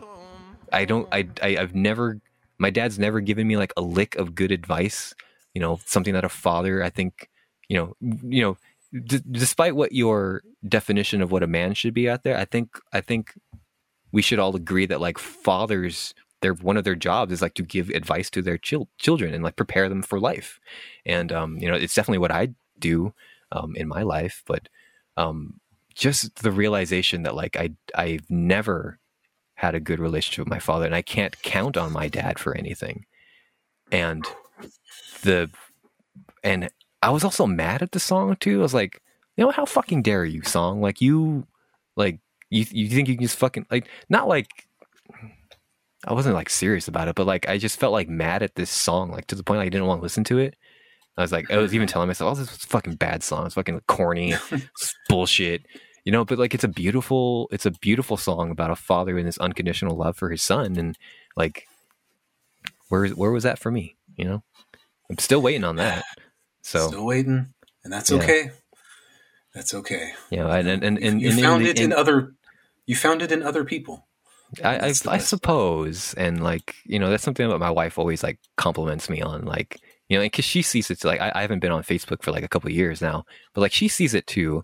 And every now and then she'll compliment me and she'll be like, you know, it's really cool that like, you know, she finds it very endearing and very, very great that like, despite my upbringing with this man, like I didn't turn out like him. Like I don't parent my daughter the same way he parented me, you know? And I think that's like one of my, if you want to turn this back to something happy, like that's one of my greatest strengths, I think, is that like I didn't turn out that way. I didn't let him influence the way I parent. And I guess that's what, you know, was also one of my greatest fears when Zoe was born, is that like, I just don't want to be him. And I guess that's maybe the best thing that he's ever taught me, you know, indirectly. But yeah, this song, it always hits me hard. It's a happy song, but like I always get taken back to that moment where I realized, like I've always known that like I wasn't close with my dad, but then I realized I never had a good father, and like I never had that like relationship that you should have with a parent, you know, or with your father specifically.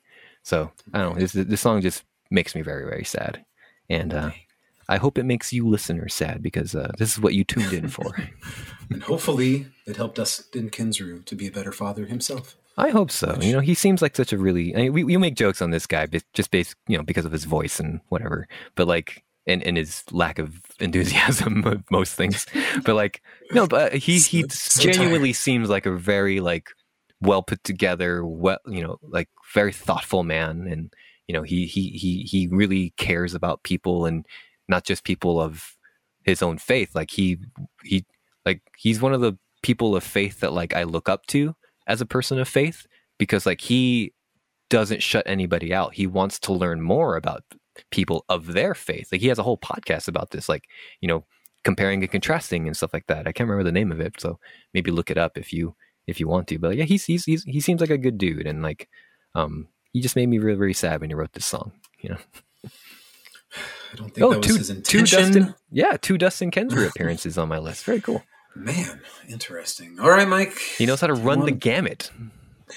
Do you want to talk about sad parental figure discussions? Oh, no. Is that what we got now? I got a doozy for you. Oh, I don't know if I've ever told you this entire story. Okay. No, in a weird way. Like, I could have definitely had some daddy issue kind of songs here, but there's very little music associated with myself and my father. The guy liked his Tina Turner. He liked his classical music, and that's all I remember. But I'm not going to be like, hey, Mike, check out this song by Tina Turner. Reminds me of my dad. Like, no, that's not where I'm going. So I'm going death, Mike. I got to go death. Now, Somebody who could have been considered probably a better father figure to me was my mom's partner after she separated from Pam. But her name was Mari. Now I know, again, this was before you were born, so you didn't get to meet Mari, which is another. It's one great... of my. I love everything about our relationship, Adam. But like one of the things I really wish I could have done was meet her, because she's tattooed on your arm too, and and she seems like that she meant a whole lot to you, right? And she still stays with you to this day. She came into our lives in about 1993-ish, at a very peak awful period, of being a 12, 13-year-old kid. And I had been surrounded by a lot of adults who were not very pleasant people up until that point. And she showed up in all of her Puerto Rican, I don't know how to put it. She was just, a happy person, which I hadn't been around a lot of happy adults in my life. So it was people were very drawn to her because of that. And so she became friends with my mom, and she would house sit for us when we went out of town. And then there were times where my mom and Pam at the time would go out of town, and she would house sit, and I would stay home, and her and I would hang out. And bond, yeah. We would call it babysitting, but it's not really babysitting when you're 12, 13 years old. Right. She let me drive her car when I was 13 years old. Look at that. Naughty. I know. We went around the parking lots in UCR, just driving around in her car. And that was the coolest experience. And we'd, go eat McDonald's and go to movies and hang out and go to baseball games and it's fucking all cool, sorts dude. of things. And so when my mom and Pam broke up in 1994, I remember thinking man, if my mom ended up with somebody like Mari, that would be the coolest thing ever. And then little did I know, apparently Mari had been cruising my mom for quite some time. Fuck. So there's some ethics stuff around there, but what? Yeah. She waited. She waited until they separated. They weren't cheating, but as soon as she found out my mom was breaking up with somebody, she was just like, "Yo, so girl, Adam, let me slide into those DMs." She asked me would I be okay with that? Oh my gosh, she did. That's so fucking sweet, dude. So they started dating, and they developed a relationship in 1994, and she moved in later that year, and it was good times. But granted, teenager stuff came up during high school, but that was such a reversal of life that what had been my previous 13 years at that point of being around cranky adults all the time. So it's just you learn how you can be a person, you can be an adult, but also not be miserable all the time. And that was a huge thing to learn about life that I learned from her. So, unfortunately she wasn't the healthiest person in the entire world. And by 2006, she ended up catching the cancer. And, shortly after Dawn and I got married, literally within a week of us getting married, she started having really severe symptoms. That just was dude. What's going on? The tests and doctors and things. And it took a long time, like 6 months or so, to be okay, it's cancer, and we're going to do the chemo treatments and all that stuff. And so we did all that. But by October of 2006, obviously it wasn't going to happen. So she passed away October 28th of 2006. And, Dawn and I had already moved out to San Bernardino by that point. Pretty much every other day we're driving back to my mom's house in Riverside to be there, as soon as they kind of said it's not looking good. Right. And they sent her home on hospice. And then, so I remember, let's see, October 28th was a Saturday. So we were there on October 27th, and Mari was, by this point, she was out of it. I mean, I know you've never experienced having to watch somebody pass away, but right. For the last few days, they're not really talking. They're kind of just in and out of this weird state of sleep and trying to interact, but not able to interact, and no energy and all that kind of stuff. So it was you're just kind of sitting there, not really sure what to do. So at one point on the 27th, there was a bunch of people at my mom's house, just neighbors and friends and stuff. And like Mari just went in, like she just went into this like state of like trying to talk to us, trying to do something. And we didn't know what was going on. She wasn't like in pain or anything, but you could tell she was trying to say something. And then out of nowhere, somebody put this song on in a way, I don't know how, because Mari was a big fan of this group.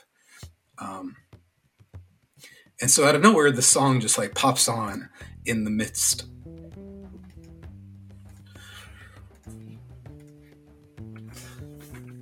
You take your time if you need it, okay? So, yeah. So this song pops on. Good thing I'm not listening to it now, because I haven't listened to it since 2006. That's fine. I'll Weird, put right? it on just for myself. This is 3 hits by the Indigo Girls. Again, a song I had never heard before. A song that I knew, like, she was a fan of. I had been to see this band live. I went to see this band live with her a few years earlier, and I didn't know this song. But, like, you know... Oh, you didn't recognize it at the time? No, like, I was just... Like, no, they didn't play it because I would have remembered it. Because it is an intensely memorable song that, like, somebody put on. I don't know who. It was just out of nowhere. It just started playing on the CD player. And I was just like, wow, the Indigo Girls. Mari's a huge fan of the Indigo Girls. This song is really fucking dope. And I'd never listened to them, like, prior to that. I knew, like, a couple of their big songs. But even though I had seen them live, I remember thinking, like, I don't know any songs that they're playing here. And then, like, the rest of the album kind of slowly played out. This, like, the opening track of that album. I was like, man, that song fucking hit the moment. And we were pretty sure that she was going to pass that night on the 27th. And, you know, then you enter that weird phase by like 1 or 2 in the morning of like, should we go home or should we not? And blah, blah, blah. We ended up home and coming back the next day and kind of going through this process over again. And then she just, you know, stopped breathing. Yeah. So, that was that night. And I don't remember any other music being played except for that particular song. And I didn't even know it was called 3 Hits until literally yesterday. I thought it was called Poetry in Motion. Yep. And I'm like, why are there no songs called Poetry in Motion by the Indigo Girls? Yeah, I should probably listen to this song for the first time in 15 years and get a feel for it. And then I was like, so I had to like Google it. And like, oh, it's called 3 Hits. Okay. And then I turned it on and I was just like, damn, this song's fucking cool. I've only heard it literally 3 times in my entire life. But the song is really, really good. Yeah. And even like, you know, as you tell that story too, I'm listening to the music like very low in the background. And like there's an inherent like sadness to the song. Like musically, there's like undertones of sadness, like with the string elements and like kind of like the low baritone voice that, you know, one of the singers is kind of singing in. It's like I can just imagine you going through this, and then this like song comes on, and like this would be like a hard hitting song, you know. It very much fit that moment, that's for sure. And I never really wanted to go back and listen to them since that time. But then, you know, after listening to this song, I was like, maybe they got some other good songs. I don't know. Maybe I should get into me some of this lesbian folk rock. I might end up liking it. Yeah. So, listeners, you did this. What's wrong with you? The saddest moment of both of our lives. Moments. Yeah. We should, go ahead. Oh, man. We should have done it backwards. Do these first and then the happy. I mean, I think the listeners like it when we're super sad, like as weird as that sounds.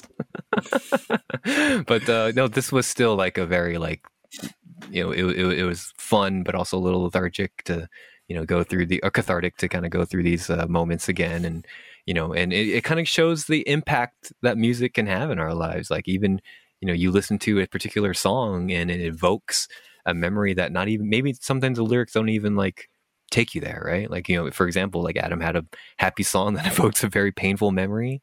You know, I had the same thing. Like I had a happy song that evoked a sad memory. I got a sad song that evoked a happy memory. You know, and it's like, you know, that's just the power of music. And, you know, when you love music as much as we do, as much as the listeners do, like it's like it has this power over us. And even some of the, go check out our Discord too, and because some of our listeners shared some very emotional songs and like some big moments in their life too, and it's too much to kind of go through on this episode, so I just invite the listeners to go back and listen to some of them. But yeah, man, this was fun. This was good. Yeah. I don't know why we haven't done this one sooner, but hopefully we never have to do it again. Yeah, hopefully we'll never ever have to talk about our dumb feelings again, because we're the manliest bros, dude. Man, and I know, like, I've never like told you that whole story, but yeah, you've told me bits and pieces, not the whole thing. But thank you for sharing that. I know that sounded very painful for you to talk about. It's always fun to relive every October 28th. Yeah, I can imagine to go through something like that.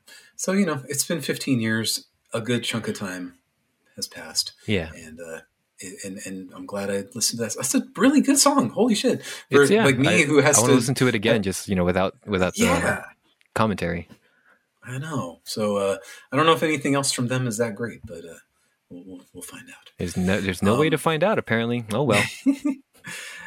So tell us your sad and happies. Yeah. Anybody else who didn't get around to it? Did we even hear from Tom? I think we heard from Tom.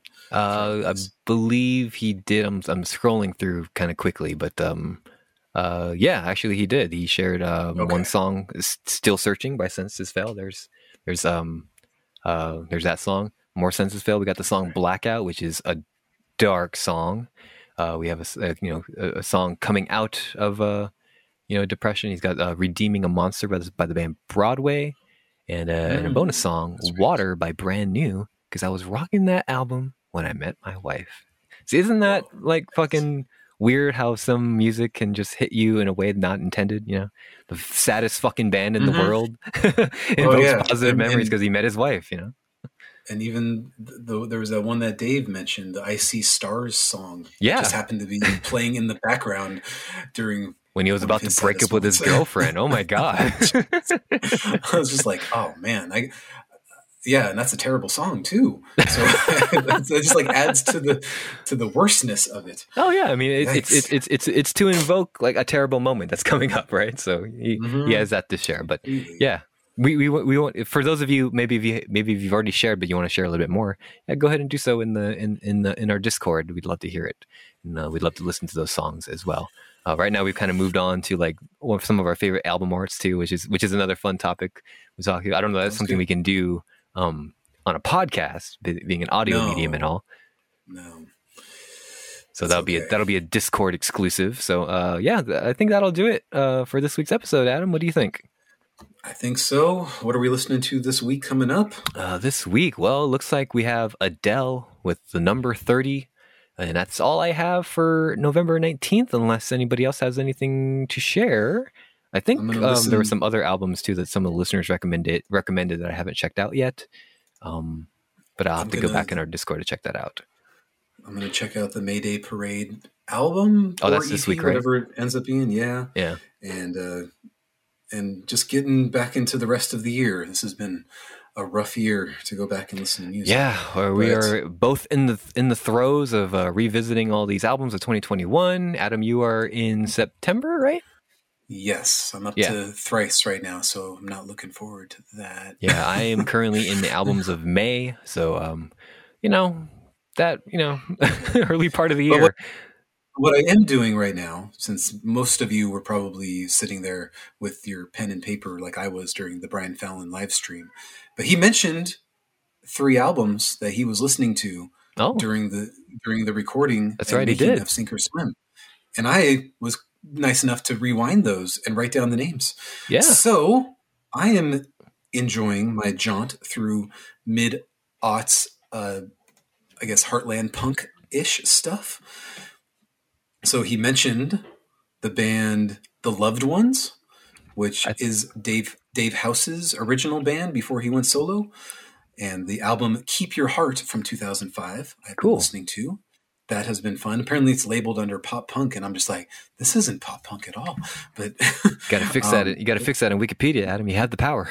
I know. So I'm kind of enjoying that one. They only have 2 albums before he went solo, so that's nice and brief. The band Lucero. I don't know if you're familiar with them. I've heard that name around, like all throughout my like music loving career, but I've never checked them out. So apparently the Nobody's Darlings album was one that Brian Fallon was listening to. It's like number 5 out of 10 albums for that band. So I'm just like jumping in right in the middle, and I'm like, cool. This is kind of scratching that Heartland punk bone that we all have. So that's been kind of interesting. Very gravelly voiced song, storytelling kind of stuff with a punk edge. And then Wolf Parade. I'm not so sure about this one. Wolf you mentioned Parade, the album. okay. They're a Canadian kind of indie rock band with their 2005 album Apologies to the Queen Mary, which was brought up on the live stream. This is a weird album. I'm not going to say I'm enjoying this one yet. I've never listened to Modest Mouse, but it feels like what I would think a Modest Mouse album would sound like. Yeah, but then throwing in weird things that you're like, oh, I've heard this little thing on a later Brian Fallon album, like in a weird way. So like a bit of inspiration or something. Yeah, an homage that you hear those kind of familiarities, but it sounds nothing like the Brian Fallon version, but it's still like a weird connection in a weird way. So I can't really say I'm going to enjoy this one, but the other 2 I've been enjoying so far. Hey, you're just checking out a couple of albums. You're not going to dive into their discographies or anything, right? Probably not, but yeah. I might listen to the other The Loved Ones album, since there's only one other one to go through. Yeah, sure. I like this Dave House guy. We really liked Bury Me in Philly. Back when we listened to he opened up for Brian Fallon in one of those shows that we went to. No, not for us, just on the East Coast. But somebody recommended us listening to him. That's right. On Facebook, we got a message. That's right. Right. I think it was 2018. It was a while ago. Yeah. And I think even Dave House was like, hey, thanks for the shout out on your episode or whatever on Facebook. And because we tagged him on Sammy Facebook. K. That was Sammy K. Damn it. All right. Sorry. Well, anyway, I think he was the one who opened for us for Brian Fallon, right? I don't even know what fucking memories are, dude. No, I know. Anyway. I can't remember who opened for him for that show. Was that guy? Yeah, it was another singer-songwriter guy. Got to listen to that 2018 episode again. Yep. So, but yes, that's what I'm listening to. I'm enjoying it. I think those of us who enjoy Brian Fallon would probably enjoy those albums as well. Very cool, dude. So, like we mentioned, the last couple of weeks, we are winding down the Skinny with Mike and Adam for the year. We got maybe a couple more episodes to go for November before we do our big year-end celebration. I think maybe next week, maybe we should do like kind of a 2021 recap. Adam, what do you think? Take and then take Thanksgiving off. That would probably be okay, though. I'll be available. Okay, we'll plan on doing that for next week's episode. Just a nice little recap of the year for our personal lives, of course. And then we'll talk music, of course, as well. We'll take Thanksgiving off, and then we'll meet you guys back again in December for the first of many year-end celebration episodes. I look forward to it. These are always my favorite time of the year to record these types of episodes because they're always fun and they're always exciting to also hear all of our listeners, share their thoughts as well. Again, stay tuned to Discord if you want to participate in the year-end episodes. We'll be reading out your lists as well, and we'll give you guys the cutoff date. And Adam, once we're done with this episode, I'm going to share with you some ideas I have for next year's draft, baby. Okay. So it sounds good. So for my co-host Adam, I am your co-host Mike, and before we end out here, I always want to thank you guys for checking out this week's episode. We always enjoy having you listen to us, and thank you for taking some time out of your week to hang out with us for a little bit. So, it means a lot to us, and that's why we do the episodes. Is because that's literally the only reason they cut off our advertising money. So we're not even making money on these. But we do legitimately enjoy doing this for you guys. So thank you for spending some time with us. So for my co-host Adam, I'm your co-host Mike. And, like we say, when we are wallowing in despair in the corner of the Planet Fitness men's locker room, You need a spot, bro? No, I'm fine. I got it, bro. Dude, bro, I think he needs a spot. I think somebody needs to spot this guy. I think he dropped something on him, man.